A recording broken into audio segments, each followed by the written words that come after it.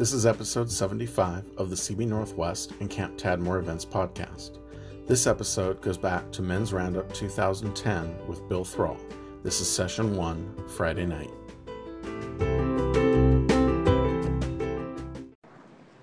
Good evening. Good evening. I am really privileged to be here with you tonight. Dave, thank you for that worship time.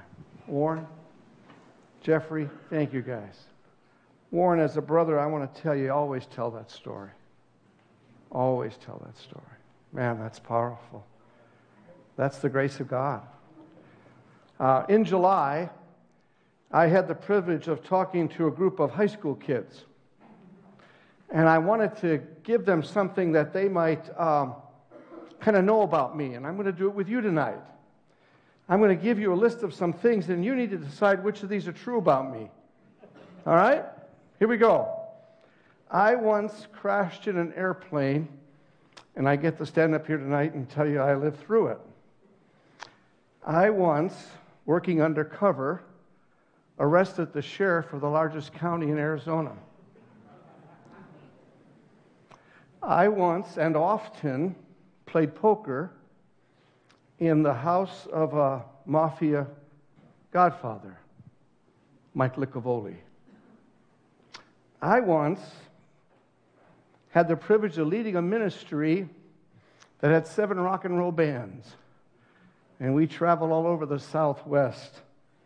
And God used us to lead just hundreds to Christ. About 10 years ago, my friend and I did a very crazy thing. We did a 80-mile wilderness trip in Alaska down a river without a guide. I once shook the hand of President John F. Kennedy. Now, I'm wondering, as you think about those things, which of those things do you think might not be true about me?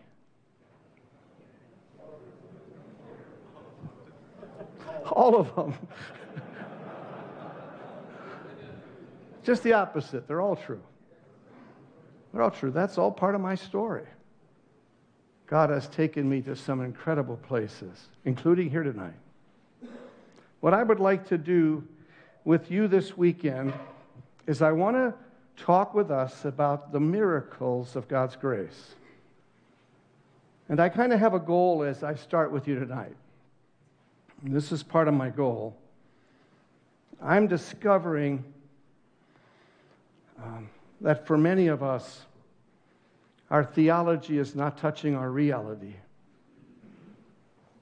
And I want to tell you something. One of my goals is to tell you this, that when my theology does not touch my reality, it's because I don't understand God's grace. One of the miracles of God's grace is that He can touch my reality. So I want you to think about that a lot as we go through this time together.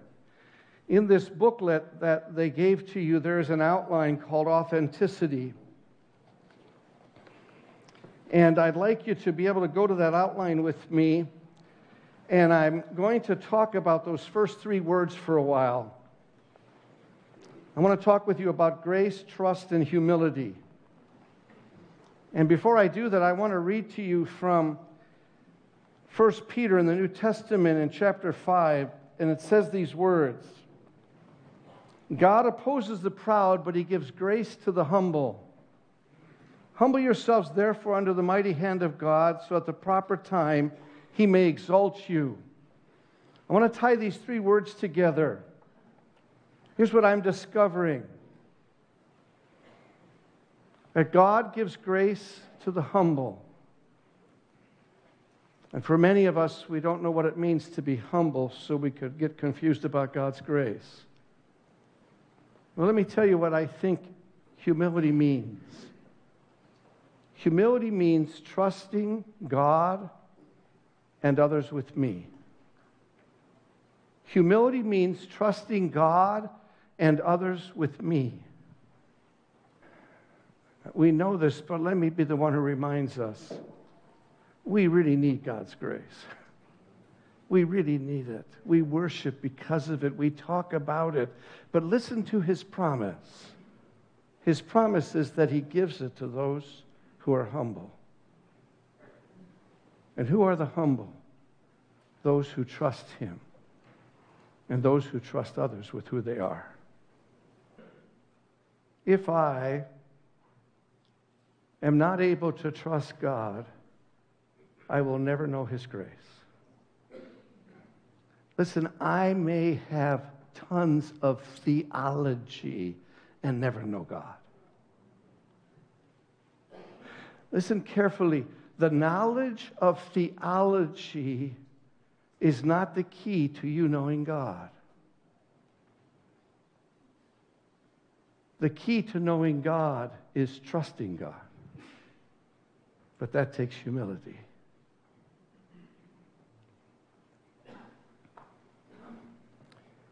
I want to tell you about a story, my marriage. 5 years into my marriage, I'm 27. My wife is 25. I'm a young CPA. And I came home from work. And I got out of the car and I had my CPA suit on. And my wife was coming out of the door. I thought she was coming out of the door to greet me. But before I could go in the house, she said to me, "Bill, you don't need to go in the house. We need to go somewhere for a drive. I need to talk to you." Now, she had greeted me many times, but never with those words. And so I immediately tried to buy some time, and I said to her, "Well, honey, what about the kids?" And she says, "Bill, it's okay. Mom and Dad are here. They'll take care of the kids." Now, that was a bit odd because we lived in Arizona and they lived in Wisconsin. You're getting the story. And I did an interesting male thing. Our car was about from here to that red pad there. And I walked to the car and I put up the guilt chip. And I was imagining all the things that I knew about me that I just wasn't bothering to talk to Grace. My wife's name is Grace. To talk with my wife, Grace, about.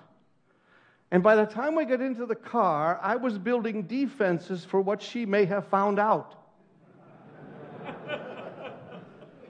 And she said we need to go for a drive, and she had a spot out in North Scottsdale, about 30 minutes from our home. And she chose to not say anything, and I wasn't going to.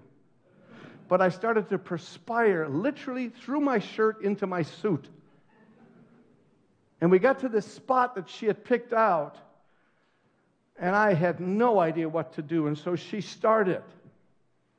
And then she shared these words with me that I never thought I'd hear. Couldn't possibly think of hearing these words. And these were the words. She said, "Bill, I want you to know that this is going to hurt you, but I need to tell you, I'm really unhappy in our marriage." Oh, boy. And guys, I tell you, I did another real brilliant male thing. I said, "This isn't about me. This is about her. She's unhappy." And so I interrupted her, and I said to her, "How could you be unhappy?" And I listed these incredible reasons, like, how can you be unhappy? I've got a great job. We have 2 kids. We're working in youth ministry, and so on and so forth. And she's just sitting there quiet. And it sounded like this: how can you be unhappy? You're married to me.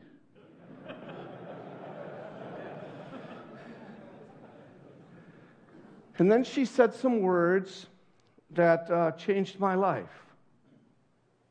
Dramatically changed my life, because I never saw the connection and the wisdom of her words.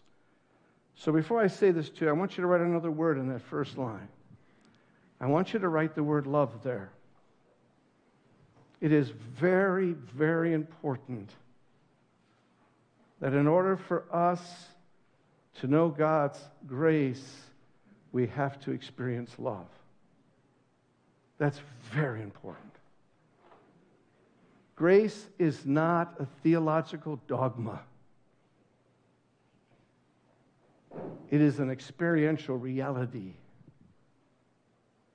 So my wife said these words to me: "Bill, Wouldn't you like to know why I'm so unhappy? Yeah, okay, well, let's start there. She said this, Bill, we can't live in a relationship where only you get to love me. Why won't you let me love you? Now listen to her words. Why don't you trust me?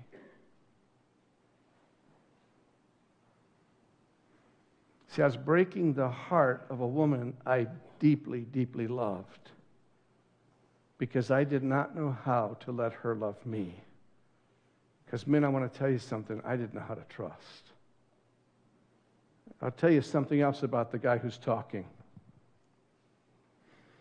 I grew up in a home with two alcoholic parents. The state of Wisconsin took us away from our parents when I was about 8 years old. Fortunately, they both stopped drinking, and we had a family back together, but it wasn't easy. I think that had something to do with my not being able to trust well. But I'll tell you the correlation I never made. And I want to give it to you in the form of what I call a one-liner, because that's the way I think. Here it is. The degree to which I trust you, the degree to which I trust you is the degree to which you can love me, no matter how much love you have for me. The degree to which I trust you is the degree to which you can love me, no matter how much love you have for me. There's a really wonderful verse in the New Testament. It happens to be John 3:16. It goes something like this: For God so loved the world that he gave his only begotten Son, that whosoever believeth, trusted in him, shall what? Shall have everlasting life. Why doesn't the world know the love of God? Because they don't trust the God of love. Some of you might be here tonight, and you haven't yet known how to trust the God of love.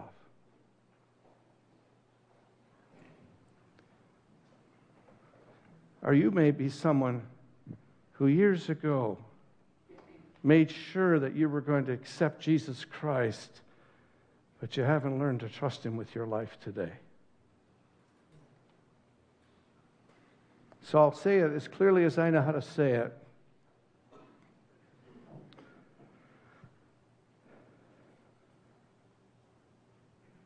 We need to learn to express trust so we can experience grace.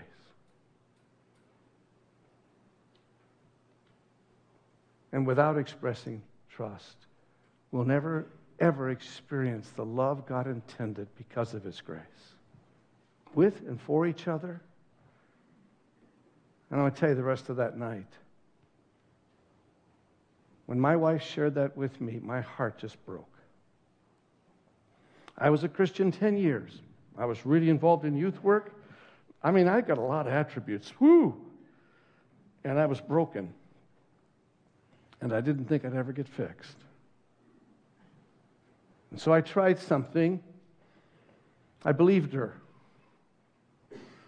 I believed she wanted me to trust her. So I remember that guilt list from here to there. So I started to share it with my wife. And I took the easy things first. Because I was going, oh boy, if she doesn't mean it, I'm in deep trouble. And I shared with her my insecurity and how hard it is for me to not be liked. And how hard I work at just being liked. And it causes me to lie and deceive. And I told her that. And then I told her that, you're right, honey, I don't handle our money well, and I do spend money on stuff I don't tell you about, so I hide the purchases, and that wasn't very good. And then I got into the heavy stuff, and I told her, honey, since I was 15, I now 27, I have been heavily involved in pornography, and I'm sick, and I don't think I'll ever be able to figure out how to take care of it. I want to tell you something. There's a verse in the Bible that says this, that love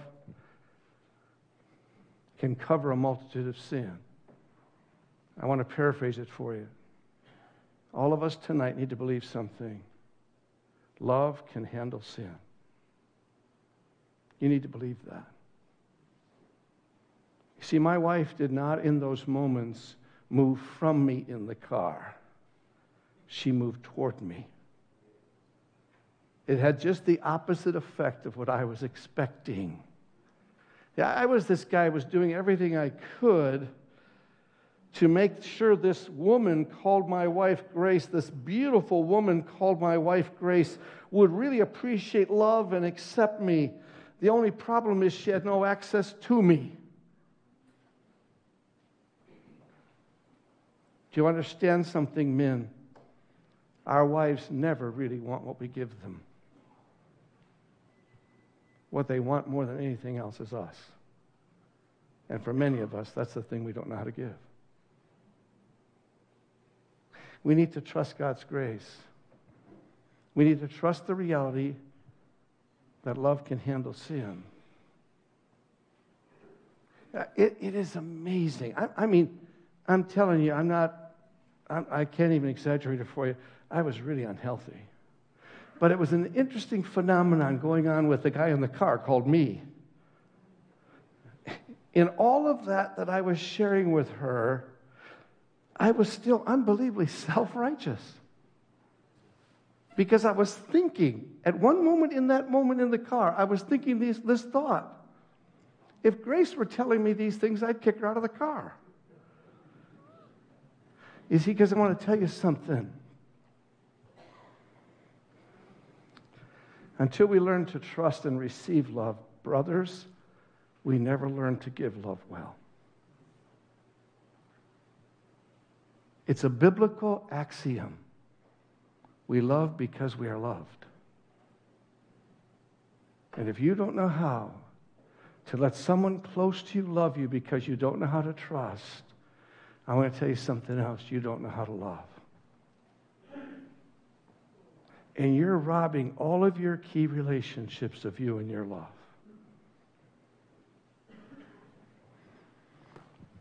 Not the main part of the story, but a sorry part. My wife did not become my counselor that night. I needed help from others. But my wife stood by me that night and has every night since. Because that night, my wife knew she could trust me.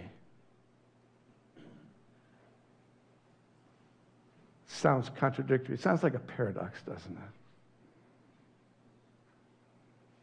Man, I want to tell you something. We're living behind a facade that's a lie. We will not be loved less when we tell the truth about who we are. We'll be loved more. If those are there that really love us, like, say, our God. And so as you hear this story, hear my story, I didn't know the relationship of the words I'm sharing with you. But I've since learned them. And I teach to them. And I write to them. And I preach to them. We need something. We need to experience God's grace. We need to experience it. Grace is not something I learn about. It is something I experience. And grace cannot be experienced apart from relationship with God and others. It cannot. I'm not talking about being a better gracious person. I'm talking about a miracle that accepts us in spite of who we are and loves us. So as I share with you this weekend, I'm going to be tonight introducing you to some concepts of grace, but tomorrow and Sunday I want to take you through a process of experience God's grace in key relationships. That's my goal. That's what I want to be able to do with us.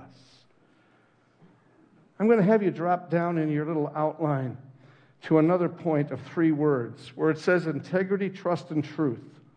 We'll come back to this construct tomorrow, but I want to have you drop down to that point. Integrity, trust, and truth.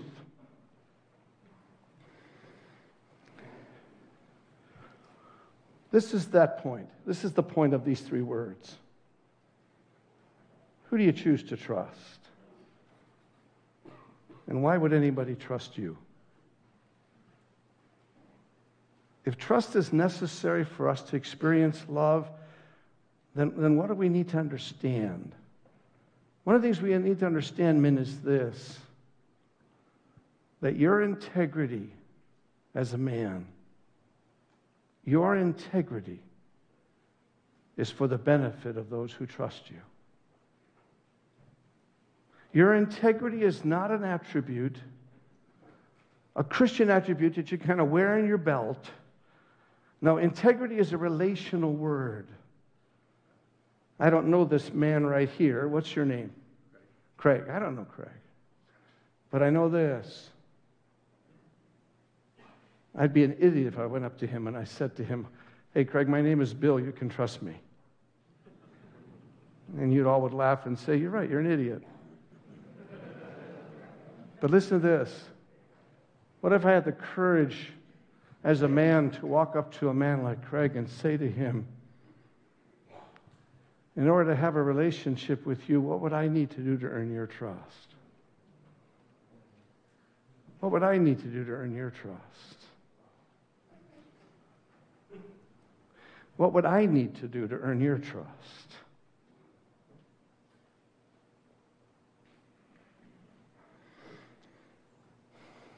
Let me talk to you about integrity. Yours, mine. Our integrity can only develop. Our integrity can only develop in a place that is safe enough for me to discover who I am. My integrity can only develop in a place that is safe enough for me to discover who I am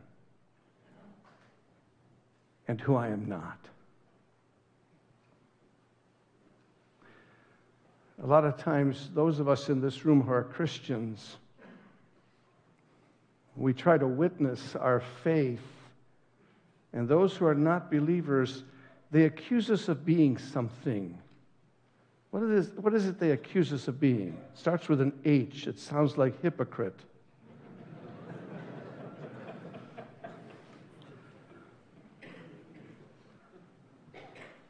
That's a tragic reality. Because it says something. It says this: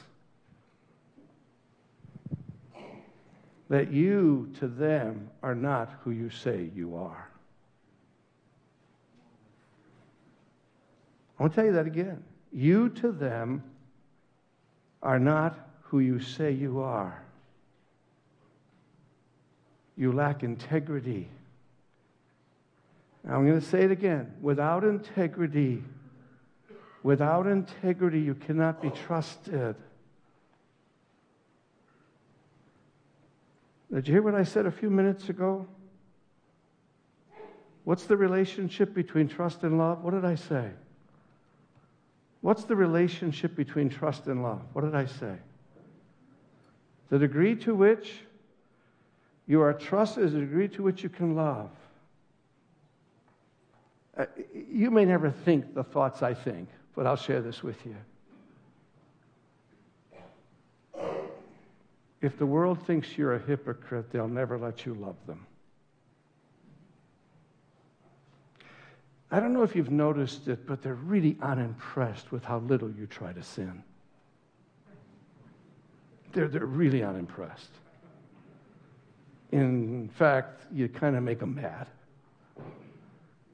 And that's why they call us hypocrites. Listen to the words of Jesus. The world will know you are my disciples because you sin less than they do.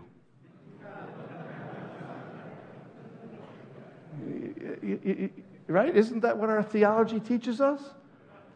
It's everything but biblical. He never said it and he never taught it. This is what he said. The world will know that you are a Christian because of your love for another Christian.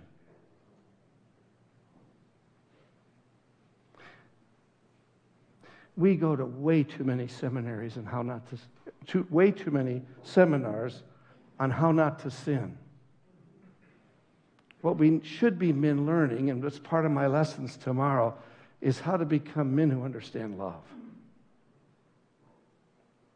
Our integrity is for the benefit of those who trust us so we can love them.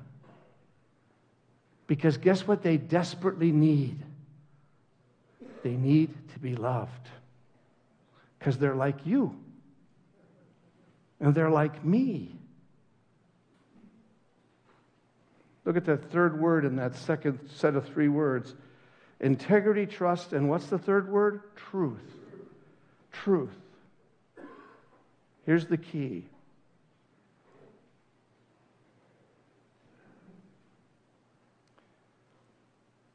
When you and I make a mistake in sharing the gospel, the mistake we make is that we reduce it to a message that never involves us.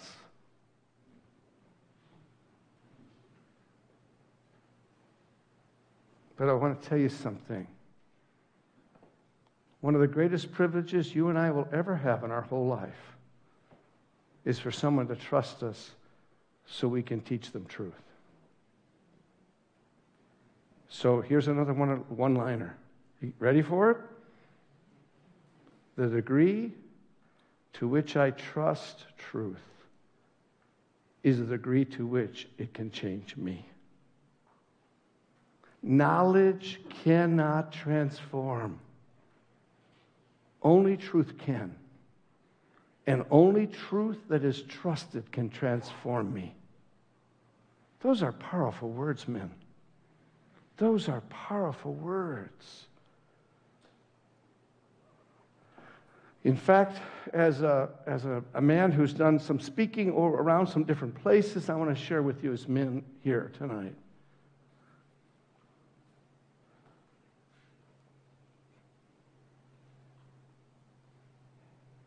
How much you know is never as important as how much you trust. Ever. Ever. Look at the next little line down on the outline. Grace changes our life focus. It actually changes my worldview. It says, how I view myself is the most revealing commentary of my theology. Over the last 6 years, I've had the privilege of being part of a group called TACT, Theological and Cultural Thinkers. And there are some pretty heady guys in that group who are really smart, and I love them, and you'd know their names if I rattled them off. And so I sat with that group one day, and I supposed, what if this were true to the group? Because most of us believe this, that how I view God is the most revealing commentary of my theology. I don't believe it is. Listen carefully. How you view you is a direct reflection of your view of God. Hear that carefully. How you view you is a direct reflection of how you view God.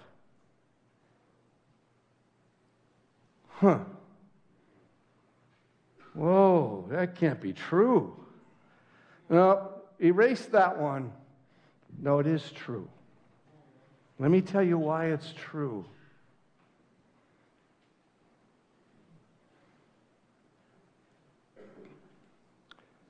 Do you understand by the miracles of Calvary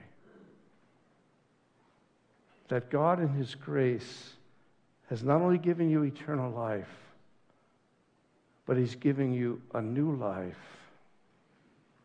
as part of His family?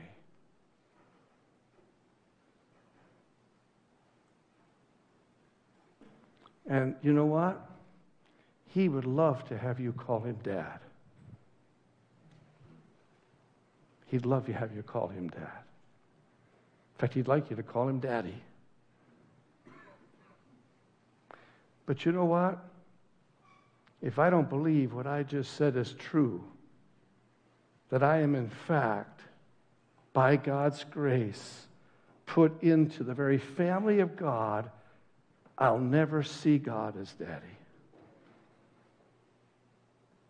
He'll be some separate God who I know loved me enough to die for me, but I don't know much more than that and don't care to because I'm such a whatever. Listen to the words. When we understand God's grace, we begin to understand the depths of His provision at a place called Calvary. Oh, man. And you know that once I accept Jesus Christ, the issue of my life is not the issue of my sin, but the issue of my love. Look at the last line on that little outline. Just look at that last line. It says this: grace changes how we treat each other and our sin issues. Now, I want to talk about you for a minute. I want to talk about how I see you. So I'm going to walk down here, and I don't know this man right here, and he wishes I wouldn't do this. But what is your name? Shafin. His name is Shafin. I don't know Shafin, obviously. Now listen carefully. If this man has accepted Jesus Christ as his personal Savior, he is a saint. He is a saint. He is not striving to become a saint. He is a saint.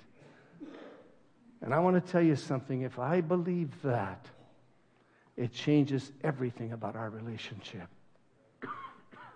Because I want to tell you, if I know that this man has accepted Jesus Christ as his personal Savior, and I still choose to see him as a sinner, it's going to affect everything about our relationship. And I want to tell you why. I'm going to stand next to him. He's going to wish he never even came tonight. But watch very carefully. The intention of God's grace is that we would see each other as saints with our sin in front of us so that we could work on it together instead of as sinners with our sin between us. You hear what I just said? It changes everything about our relationship. Not just something, everything. I was teaching this lesson, this last part of this lesson, to a large group of members of a large international Christian organization. I know you know it.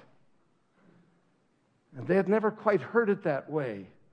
And after I taught this part, we had a break, and two men came up just immediately. And the first man said to me, "He's got something he needs to tell you." I thought, well, why doesn't he tell me? And then he said, but before he tells you something, he said, this man said, started to cry. He said, I need to tell you something. He said, yesterday, if this man had told me what he told me, on the basis of what he told me, I would have given myself permission to reject him. And now, because of what you taught, I don't know what to do with him. What do I do with this guy now? He's chosen to trust me with a deep issue of moral impropriety, And if I just saw him as a sinner, golly, I could have got rid of him. But now that I see him as a saint, my brother, I don't know what to do with him. And for most of us, our theology doesn't teach us what to do with each other. We need to understand God's grace. And so the second man said to me, this is what I told him. And I agreed he needed some help. But I'm going to tell you what I told the first man. I said, you may not know what to do, but I'll tell you what he needs. He needs you to go with him when he gets the help. And he needs you to stand with him through the help. And he needs to know you love him in spite of what you know. I don't know the amount of time, let's say 4 months, 6 months later, these two guys come to Phoenix to see me, to tell me how they're doing. It was a great time. It was just a great time. The second guy with, quote, the problems, he was doing really well. The first guy wasn't doing as well.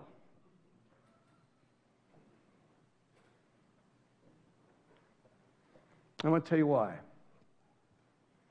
Because when he went with the second guy to get help, he found out too much that was true about himself.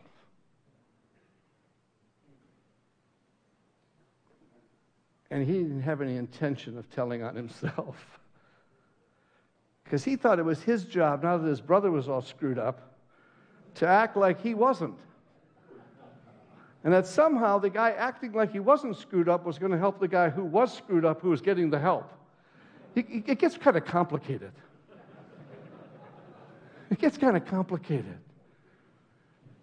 So I want to share with us how important this understanding of grace is. Do you understand that God actually called you as a Christian alongside your brother to bear his burdens? And I want to tell you, if you don't see him well because of God's grace, you'll never stand with him. And like these two men, I'm going to give you a hint. I meet with a lot of men. One of the reasons we don't stand along the other guy is because we can't face what is true about us. So I started tonight with these words. One of my goals this weekend is to have our theology touch our reality. To have our theology touch our reality.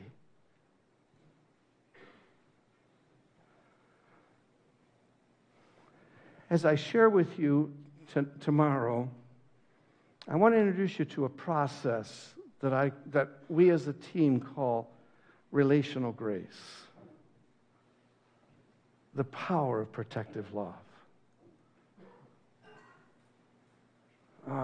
I've learned since that night with my wife that I really need you. Do you hear what I just said? I really need you.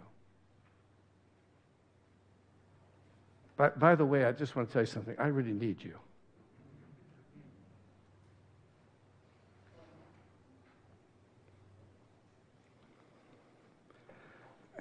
If you're watching the news at all, or reading the paper, you might notice that we as Christians aren't having what you would call a great impact on our culture. You might just notice that. There's just a hint of it in the news.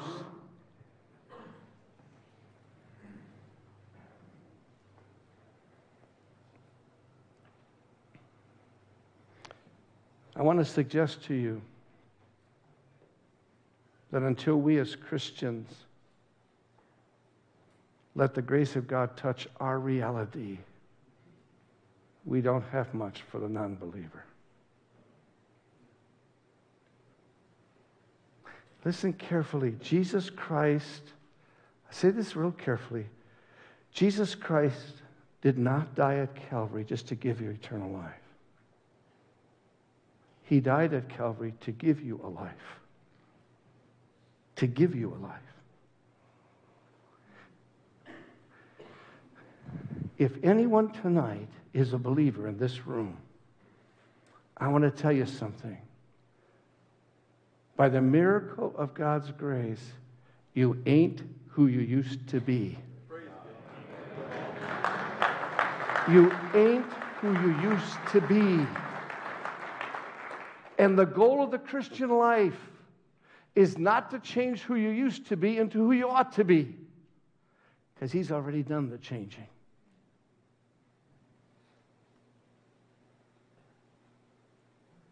We need to believe who God says we are. We need to live out of who God says we are. We need to live in relationship out of the reality of who we are. Now, we're going to get used to my one-liners, but here it goes. When my fear of the power of sin is greater than my confidence in the grace of God, when my fear of the power of sin is greater than my confidence in the grace of God, I will hide who I am from you.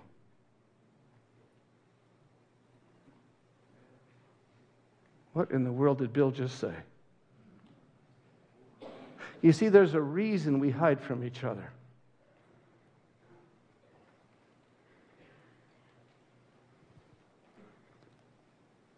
It's because we fear the power of sin. And this is a paradox for us as Christians. Do you know that as a Christian, I am desperately wanting to be known, and I'm scared to death I will be?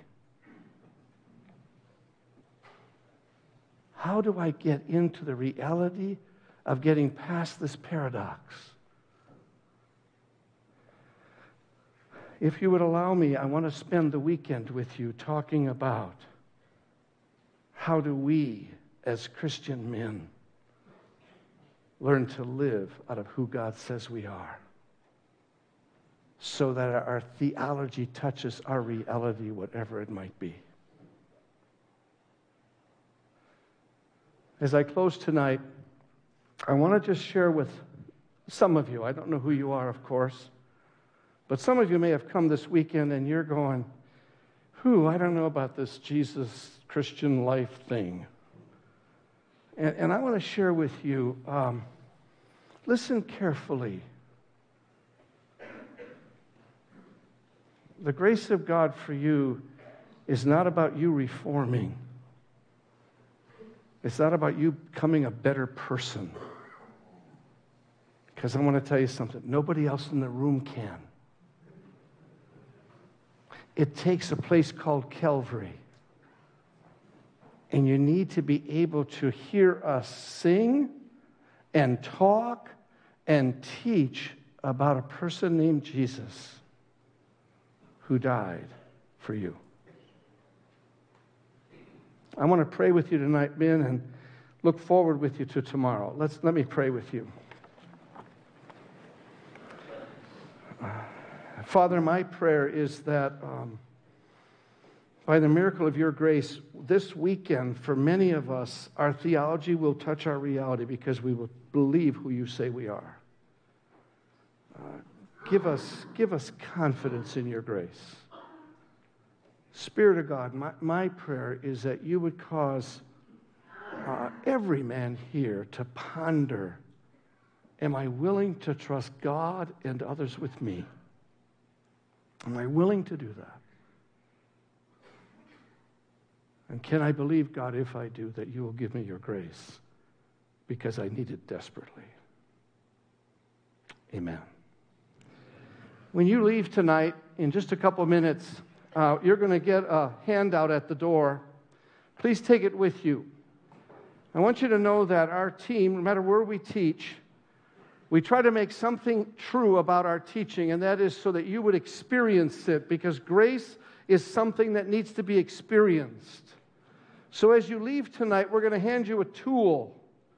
And what we're going to ask you to do is sometime tonight with your team, get together for about a half an hour or more and do this tool. It's pretty simple, yet it's very profound. It's called affirmation. And what I'm going to ask you men to do is get a sheet. Let's say you sit in a group of 3 or 4.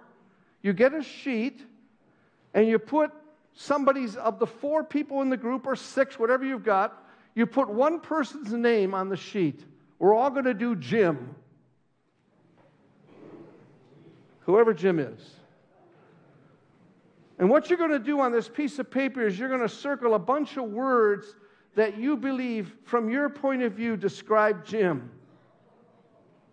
And then you're going to take 5 of those words and you're going to tell Jim why he means so much to you. It's called affirmation. The instructions are right on the sheet. Now, all of you won't do it because nobody ever always does it. But some of you might. But I want to encourage all of you to try it. It's a simple tool. Take it, read it, do one person at a time. I'm going to tell you a beautiful story, and then I'll turn it over to Mark. We did this exercise, this tool, with a group of people in Philadelphia. And they were on the staff of a large organization, and 8 of the people in the audience were women. 8 of them. One of them was a staff person. The other were former women of the street who were prostitutes, drug or alcohol addicted. And they were now on as volunteers opening in a house for women of the street. And there were 8 of them. And we call it the 703 exercise for them, because they took it and they went to room 703, which is one of their rooms, about 4 o'clock in the afternoon, and they sat there and they affirmed each other till 2 in the morning. I didn't know it till the next morning, and one of them walked up to me, this beautiful black woman, and she walks up and she puts my hands on her face, and she's right about here, and she looks up at me and she says, "When you put your hands on my face, what do you see?" Oh boy, for a man, there's a nose there for sure. You know, I got that part. How am I doing? And she could see that I didn't know what I was doing. And so she took her hands over my hands, and she started to weep. And she's the one who told me in that moment. She said, "Bill, I want you to know that last night we went to 703, and we did this till 2 in the morning. And the reason I ask you to look at my face and tell me what you saw, because these are her words. Because she says, I'm 38 years old. And when I got up this morning, I looked in the mirror, and for the first time in my life, I liked who I saw."